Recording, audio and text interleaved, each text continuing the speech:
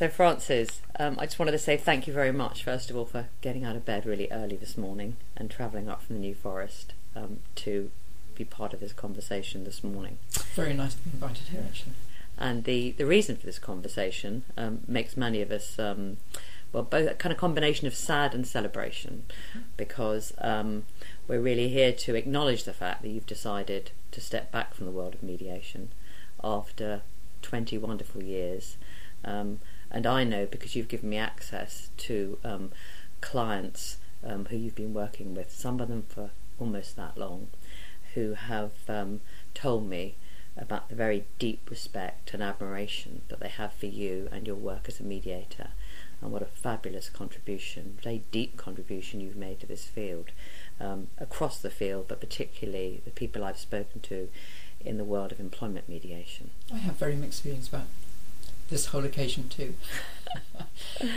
I mean, people have talked about you. It's quite interesting. There's lots of interesting things that people say about you in terms of that you manage this process, and they say some of them have said, you know, there's many things about your legacy, but one is that the way that you have enabled them to trust the process.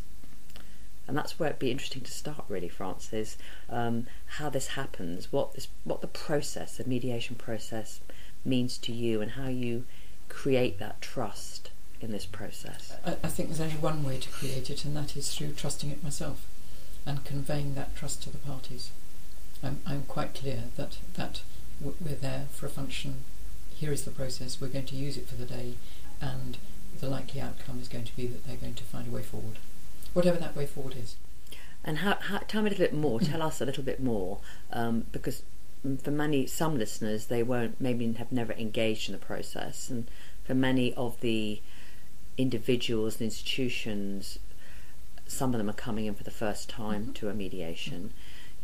Can you explain a little bit more about the process and how it works? Always been prepared to talk to anybody on the phone or to meet them prior to a mediation without any commitment about the process, because of course people are going to be nervous. They know how to behave at a dinner party, they know how to behave at a school function, they know how to behave in the normal run-of-the-mill things, and they know how to behave in litigation perhaps, but they don't know how to behave in a mediation if they haven't attended one. And that would apply to a solicitor, it would apply to a barrister if it was their first one, and I have fond memories of a QC in his first one where he simply came in fighting, and all he had to do was establish at the beginning of the day the pecking order: who was at the top, who was at the bottom.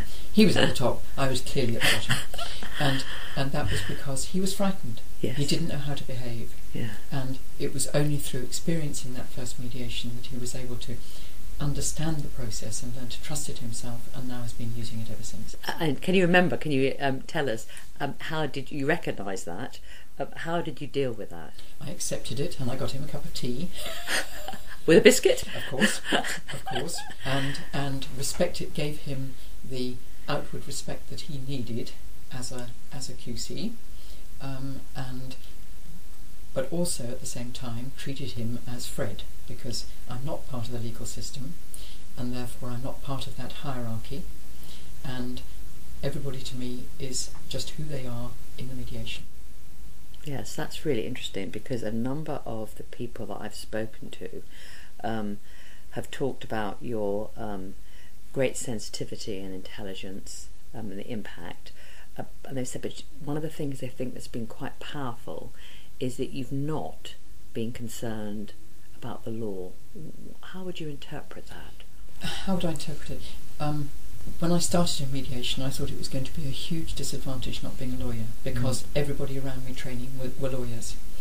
And actually it's been a huge advantage, because although I've picked up a great deal of law over the years, it's not something I get hooked into. I recognise its importance to the parties there, and always put it up on the wall, in a sense, as the backdrop against which we are mediating. And so if there are issues about the law that need discussion, then they can be discussed, but they're discussed between the lawyers. I'm in a position to ask the idiot questions, even if I know what the answers are, I can ask the idiot questions, whether it's in private meetings of the lawyer in front of a client who I think needs to get a message, and very often lawyers will use me as an ally in that, and we can have a backwards and forwards between ourselves while the client listens, and equally I can ask questions of the lawyers when they're together. I can ask the idiot questions without being embarrassed. Yeah. And actually, do you think from their point of view that it makes them, it feels less threatening? I think possibly so from both sides, and they know that if they could sort it on the legal issues, then they would have sorted it already. Yes. But actually, it's not possible to sort it on the legal issues, but there's still a backdrop, because there are the risks for both sides of varying degrees. In terms of getting ready for mediation, because people, again, many people have commented about your wonderful energy, and one individual, I think, commented, working with you, it was like working with a marathon runner. I don't know how that feels. Do you run marathons? No, but I'm a plodder, and I can keep going. You're being modest, I think. No, I can't run, but I can walk, and I could walk all day. Walk all day. And all night? And I can walk all day and all night with parties if that's what they need. I can see that. I have a vision of you walking. But you're walking alongside the parties through the day, through the process, aren't you? That's wonderful. Yes, walking with the parties. Yeah. That's interesting. And maybe, did you ever can you think of an occasion when you literally were walking? Oh, walking with the parties. I have most. This is not just a metaphor. It is not just a metaphor. No, I've certainly walked with parties, and sat with parties in darkened rooms, and held hands, and lain on the floor with parties with back injuries, and you simply deal with whatever you have to deal with in a mediation in order to work with the people you're working with on that day. And how have the lawyers reacted to that? Have you, particularly in the employment context, have you found the lawyers willing to let you spend time, particularly with the employee side of employment mediation? Have you kind of taken them away from the lawyers, spent time with them without their lawyers? Occasionally. I've never had any trouble in having different combinations of meeting during the day. Occasionally there's a little whisper about something to begin with, but actually people get in the swing of things. There's an ebb and flow between the two parties. You might have lawyer meetings, you might have client meetings, you might realise there's a good dynamic between this person and that person, totally unexpected, but that's the way it works. And those are the people who are going to crack this particular matter. And so we come back to the analogy, you say not a runner but walking all day, and so preparing yourself, because others have talked about the context of, it's almost like being a Zen master. How do you prepare yourself to come for this event where you're going to give so much of yourself? I use Google. I use Google for the people, because I want to know a bit about the people. That's interesting. And I use Google for terminology that I don't understand, because often you're mediating in a different field than you've ever mediated in before. And for me, in order to have credibility, I need to understand the field that I'm working in. I skim read the files when I'm sent them. I put in markers where I want to go back and read more thoroughly. I then go back and read more thoroughly, and then I shunt it all away, and I don't want to know about it. And then on the day I have an hour in the train where I will reread key things and make the odd note about how I want to perhaps approach the day, and then I put it away and do a Sudoku or something like that to finish off the journey. I take a taxi rather than fight the underground. I get there an hour before the mediation is due to start, and I then have quiet time. I want to know the geography of the building I'm in. I want to know where the parties are going to be. I want to be ready to receive them when they come. I want to have the room arranged in a way that I'm comfortable with. I don't want excess chairs at the table, for example. Remove those. I want to make sure I've got everything I need, and just be quiet and empty my head until the parties start coming. This obviously works, Frances, because over and over again people have told me that one of your great qualities that you bring as a mediator into the whole process is that there's a great sense of calmness. One of the lawyers told me when you're always there, quietly waiting, and this obviously has a fantastic effect on how the day starts. You start calm. I don't want to be flustered. I don't want to be thrown by things. I want to be totally devoted to the job I'm there to do. Yeah. And that's to work with those parties on that day. Another thing that people have commented on, which is really very interesting to me, is the kind of quiet but natural authority and your control over the process. Does that surprise you? How do you react to that? I think that stems from my trust in the process and my role in providing a space for those parties to work comfortably and constructively to find a solution. If you had to think about, there's so many qualities here, but for you, what do you think has been the most important quality that really plays to your effectiveness in helping people move forward? It's a big and slightly old-fashioned word of compassion, I think. I've required at times in my life a great deal of compassion for myself, which has often been wanting, but eventually have got there. And I think compassion with to be present. I think to be present, maybe, actually. To be present? Yes. Completely present for those parties. That's quite interesting. And the word compassion is very interesting too. Does that play to empathy? It contributes to it. It contributes. Yes.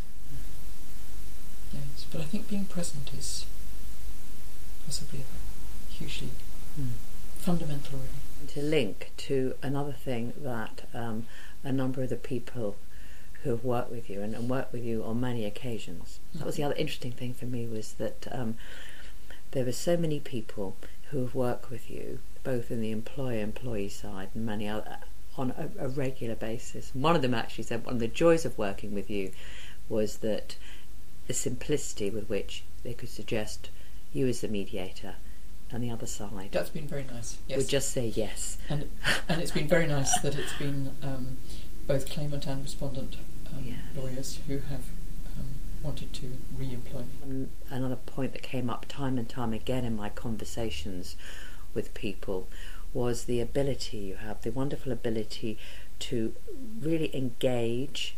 And when we're exploring that, and I think as you would say, peeling the layers of the onion, trying to explore what that involved, I think that for many of them, they felt for the clients and for them as lawyers, they really felt that you actively listened to them. Do you have any kind of thoughts on that? How could people learn from you? What could they do to improve their ability to with that skill? Is it something you can learn? The parties will give you everything you need to help them to a settlement if you listen for it. And it's the listening between the lines, if you like, that's often so important. That's interesting. So we're listening between the lines. And I think that's something that happens when you are totally present, and can't happen if you're not. Because if you're totally present with them and you've emptied your head, then you're really, really listening. Yes. And you're listening with your eyes and your other senses as well as your ears. Have you ever felt that when you're in this mediation process and you aren't present and actively listening to them, that sometimes the people you're working with, that this might be quite a unique experience for them, that they have not had that, haven't experienced that compassion or that active listening for some time? I think it's, yes, I think it's often a really valuable opportunity for them. Something that they find they can work with, and maybe I don't know whether they're surprised or not, but but you find they build this trust and engagement with you. Yes. And there's nearly always something, if you listen, there's nearly always something in every single person in the room with whom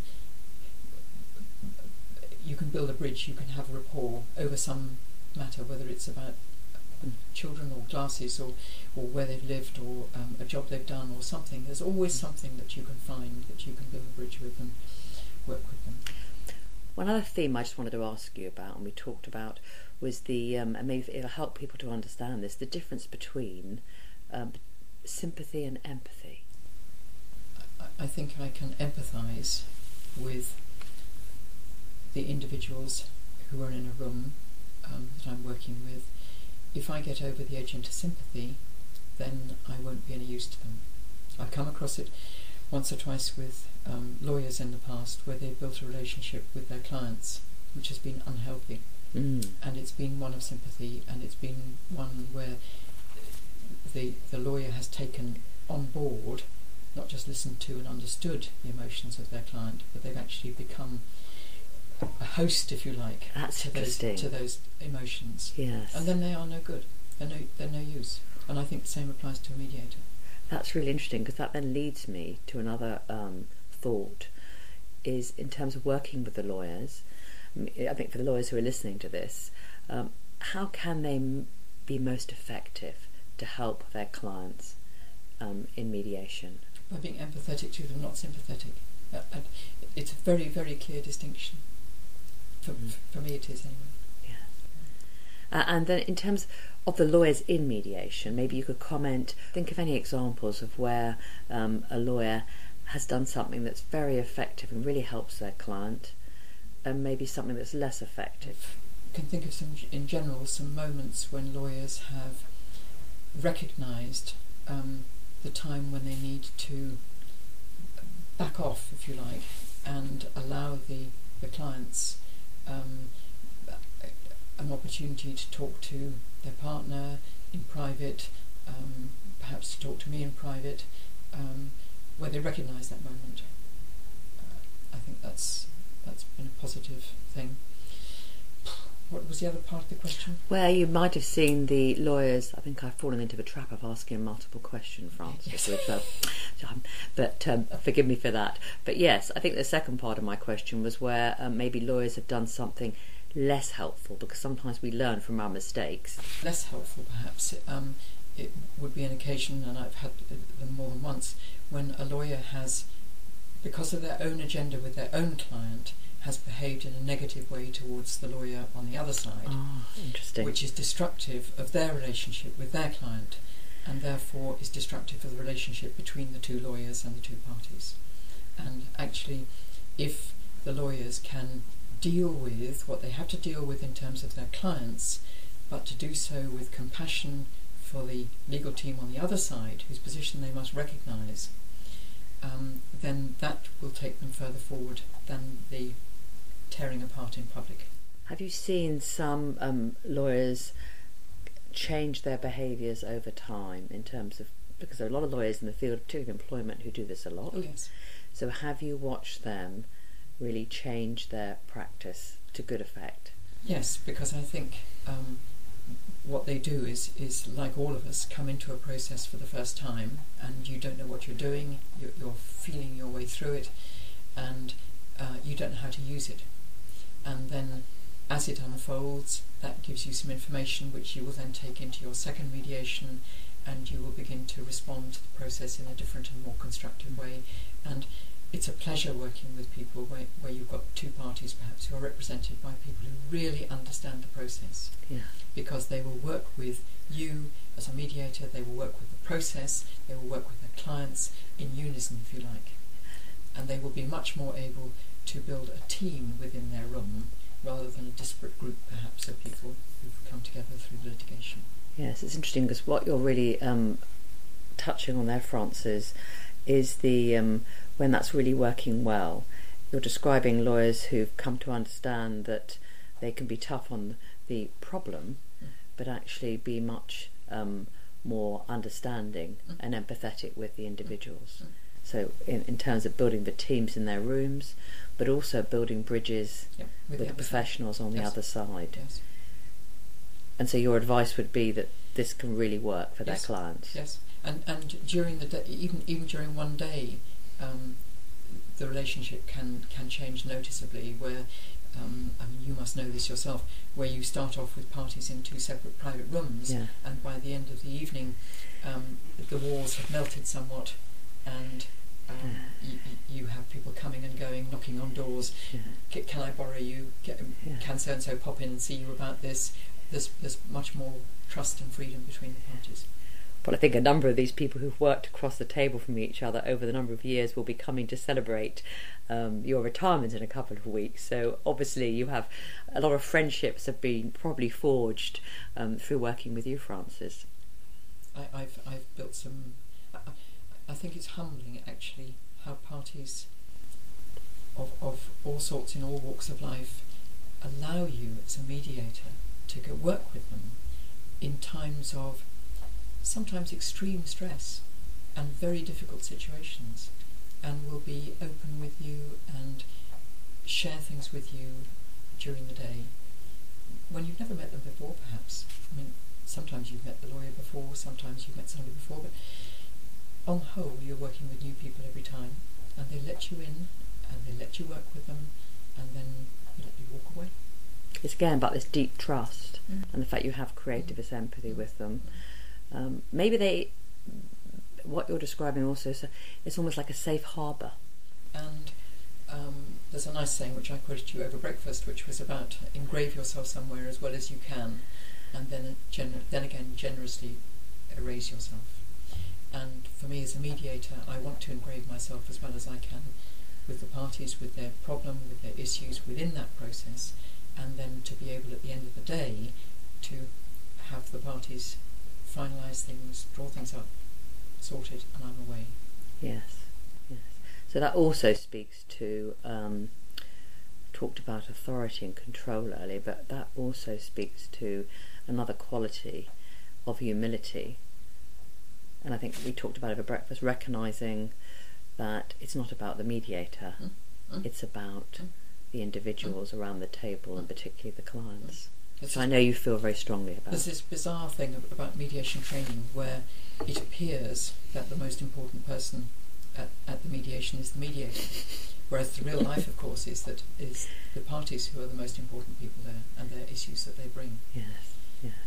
So when people don't remember 6 months later who that mediator was, that's actually perfect. That's great. That's as it should be. If they look back and remember when they settled this and dealt with it, that's fine. Yeah.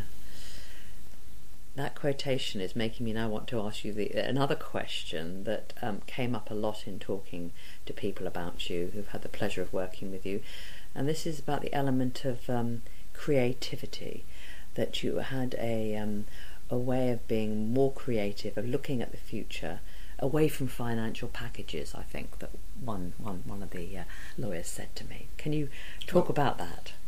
What do you think they meant? My original training was as a potter and sculptor, and art and creativity has always been important to me, whether it's creating a garden or whether it's creating a relationship or whether it's creating something in words.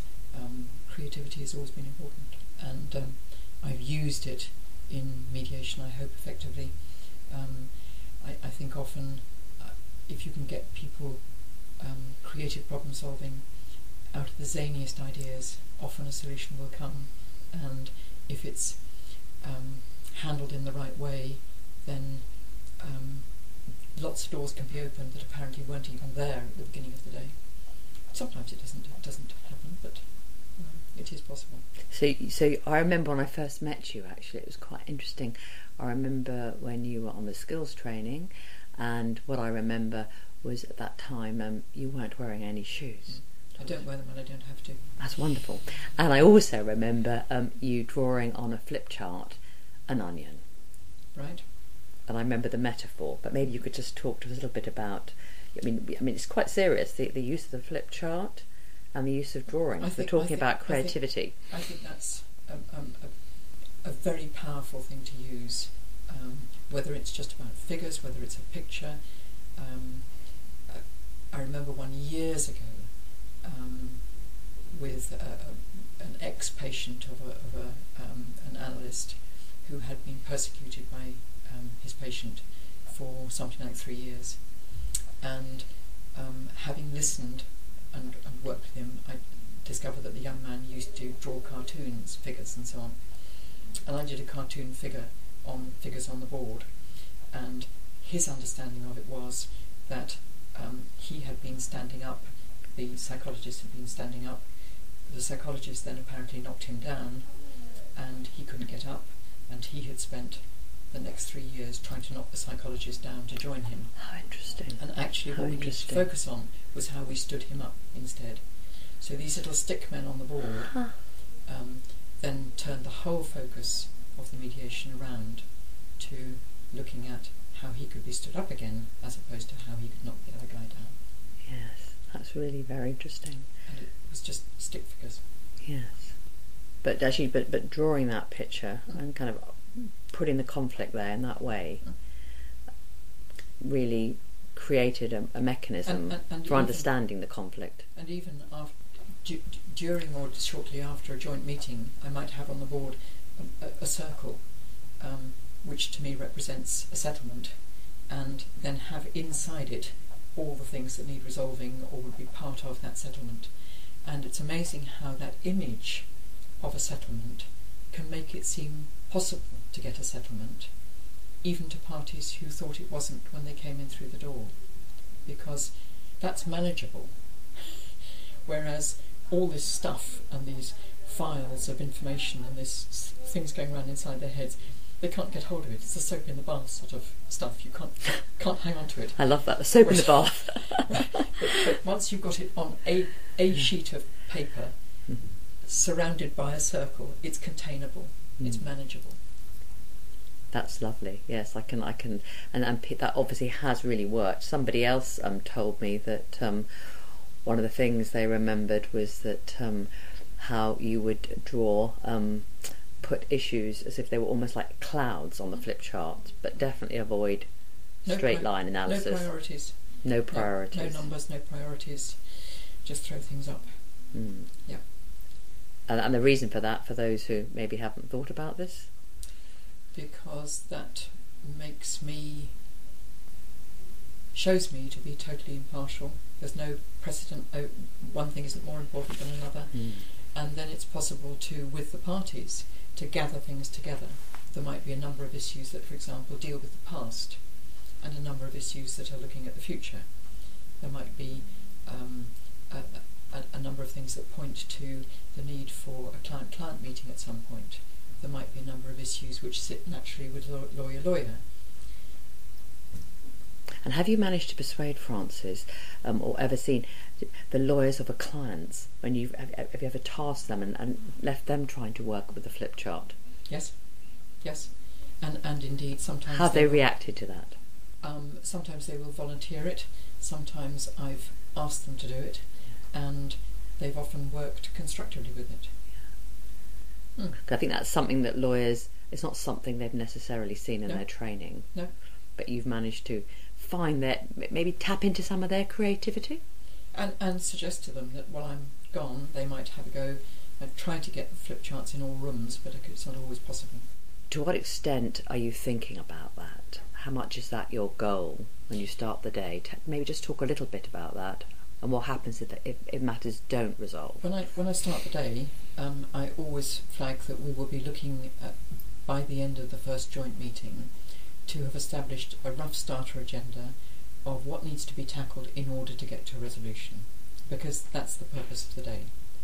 And I think to start, because you could spend all day wandering amongst the files and the papers and the emails and actually you wouldn't get there. Yeah. So to focus on those issues.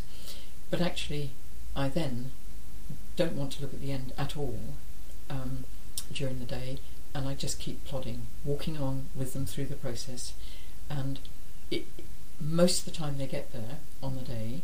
Sometimes they don't get there on the day, but actually I don't think I've ever had somebody say that was a total waste of time.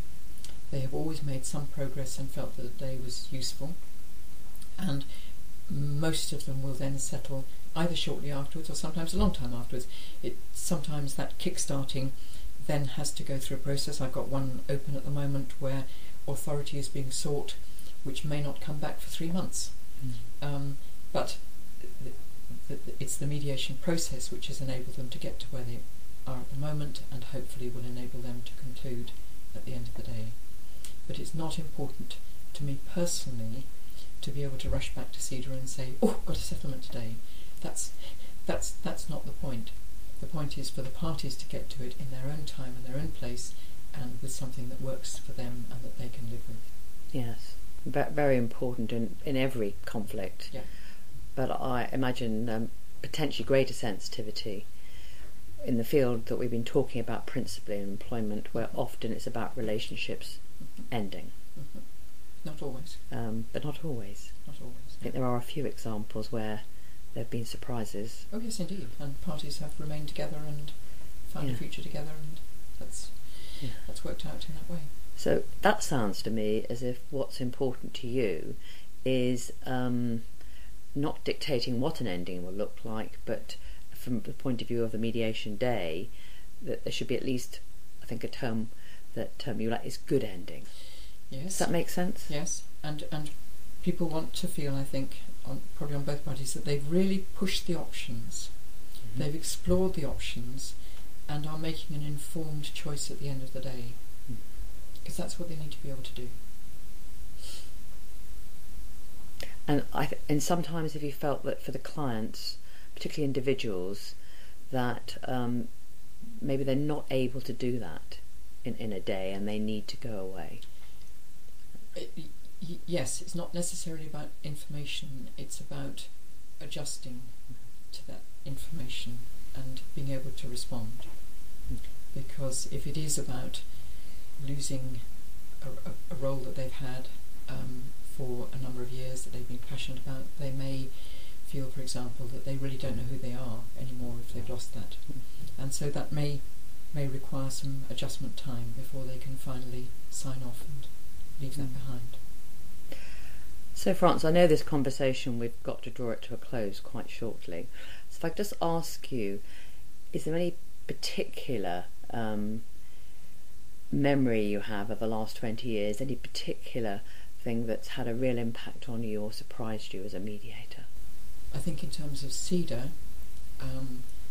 I have had a remarkable sense of belonging, which I shall take with me and retain beyond the ending of working as a mediator. In terms of mediation,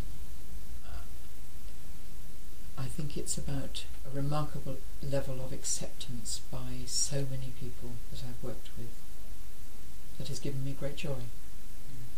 Well, I think, Francis, from all the conversations I've had the privilege to have, and is that you have really had a wonderful impact on others, and I came to wonder as I talked to people whether, even if you didn't know it, that you have actually influenced and changed in a rather interesting way the way that people have come to see the process and the way they actually behave in the process. So I think your influence, you're a very modest person, has been very deep and profound. And I would like to finish our conversation with, I think I said to one of your clients and friends that really people cannot, the boots that you have are too big to fill. Nobody can do that. And the reply I got, which I thought was rather wonderful, was that, well, you can't fill the boots of someone who walks with bare feet. Which I thought was wonderful. Every single person is unique, but also totally replaceable. And I have no illusions about that. There will be many more mediators walking paths with parties and finding their own way to do that. Well, thank you, Francis. You will be very much missed, but we will take all you have taught us, and thank you from the bottom of our hearts. Thank you, Eileen.